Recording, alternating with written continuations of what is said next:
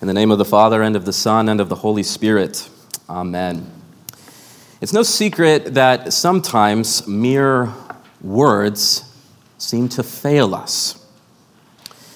Sometimes we find that ordinary speech and language just don't cut it. They don't do what we need them to do. Sometimes we experience things that are so powerful that our emotions and the feelings we get just can't be captured with words alone. It's not necessarily that we can't say anything, but if we wish to express the fullness of what we feel,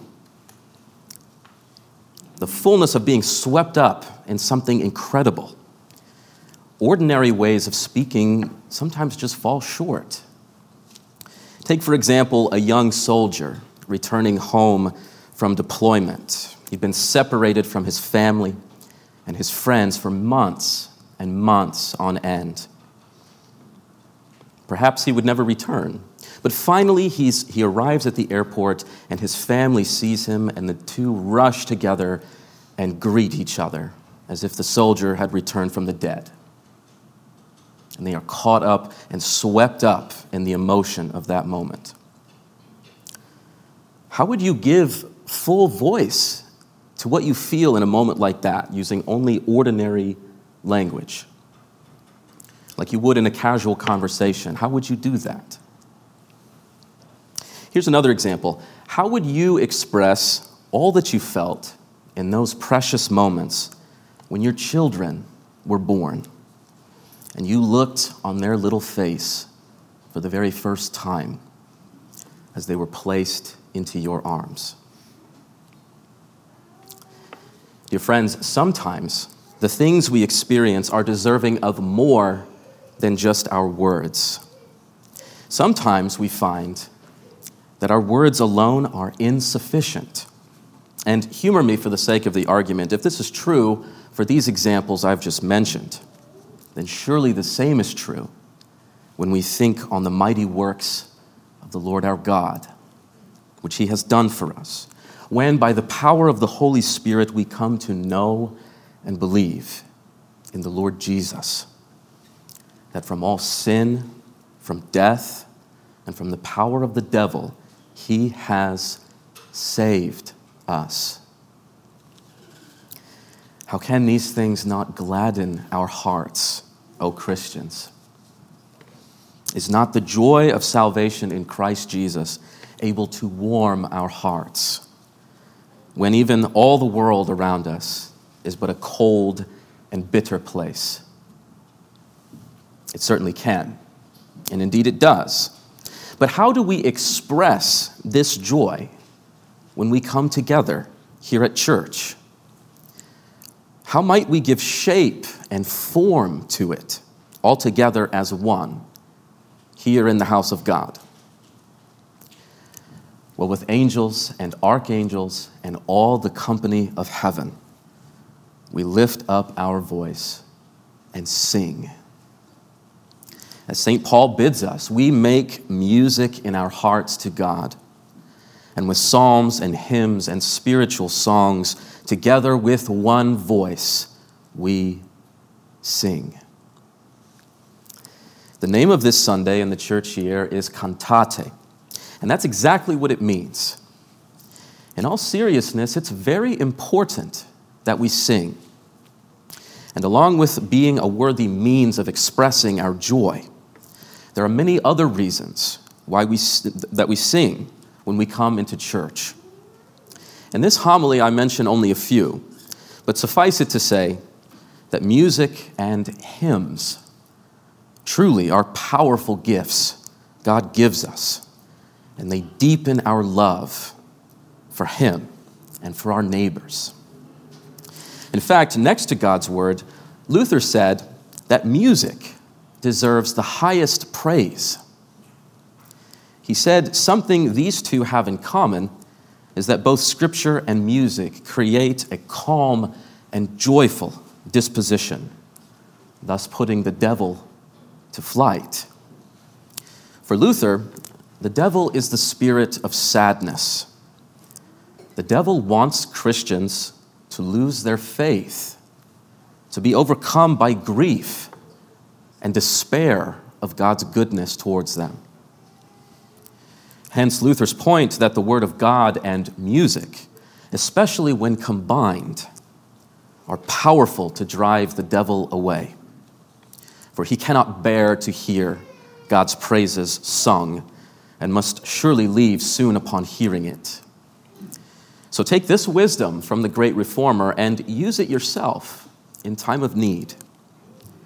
When you feel steeped in sadness and weighed down with sorrow, take up for yourself a little hymn and sing it out loud to God.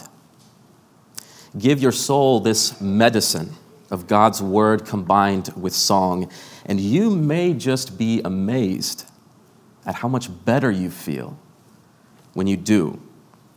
But if nothing else, do it just to spite the devil, and let that bring you gladness instead. I know it works for me.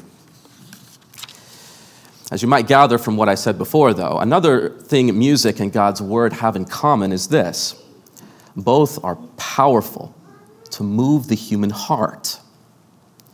For it is through our hearing that the Word of God touches our emotions. It lays hold of our affections. Both in preaching and when God's Word is read, we hear the living voice of the living God speaking to our whole person, even down to the depths of our very being. And the Holy Spirit works in and through the Word we hear, creating in us faith and love for the Lord.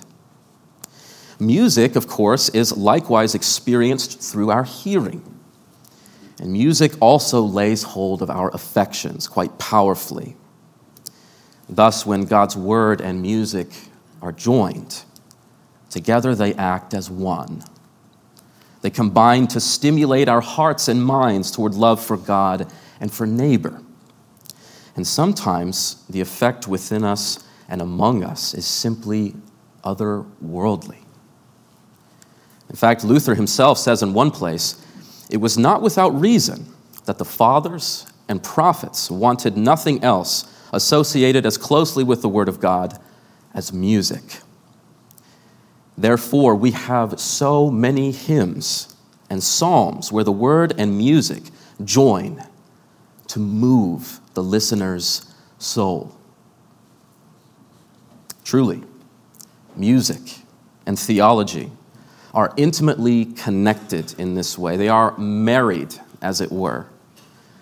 And in our Old Testament lesson, we certainly see this in spades. In verses 5 and 6 of our text, especially if you take a look at it, we hear of God's people responding to him with praise. They rightly respond to his mighty deeds for them from the heart. In the day of salvation, they make music with joy, and they make known in all the earth the glory of what he's done. And dear friends, in the words of verse 2 of our text, the Lord is indeed our strength and our song, and he has become our salvation. Moses and the ancient Israelites first sang these words during the Exodus after they passed through the Red Sea waters. But now God in Christ Jesus is leading us on a new and far greater exodus through the waters of holy baptism. And likewise, how fitting it is for all of us here to lift up our voice and sing. For slavery in Egypt was bad, but you were sold into sin, which is worse. Freeing yourself from that bondage was entirely out of the question. But our Lord Jesus, in his mercy, has set you free by his blood. He has paid the price for your salvation and has called you into his service. He has called you to serve God and neighbor, to that cruciform love which is, strangely, perfect freedom. And so, too, for the ancient Israelites, the prospect of suffering death in Egypt was horrific. They feared being separated from the land God had promised them. But you were once a child of wrath because of sin. and eternal separation from the Lord in the abyss was your future. But Christ, through his cross, has reconciled you to the Father and now prepares a place for you in his house. Yours shall be a new heaven and a new earth and perfect communion with God. And lastly, of course, life under Pharaoh's rule was crushing for God's people. But compared to that of the devil, Pharaoh amounts to very little. You were formerly under the cruel tyranny of the evil one. But Christ has come in the flesh and has crushed his head. He has trampled him down underfoot. And Jesus, through baptism, has rescued us from the devil and now rules over us in his kingdom of grace. Dear friends, now is the day of salvation, which Isaiah speaks of in our text. This is that day for rejoicing because of the greatness of the Lord our God. He is indeed our strength and our song, and he has become our salvation. How can we not but sing praises to the Lord our God? Truly, he has done gloriously. Shout and sing for joy, Cantate, Faith Lutheran Church, for great in your midst is the Holy One of Israel. Truly, we have many reasons to sing loudly in church and to praise our triune God wherever we go. For we do so knowing music and hymns are gifts to us from our gracious Lord. And we do so because our Father is powerful to save us and has given us salvation in his Son. And to the same Jesus Christ is all honor and glory, both now and forevermore. Amen.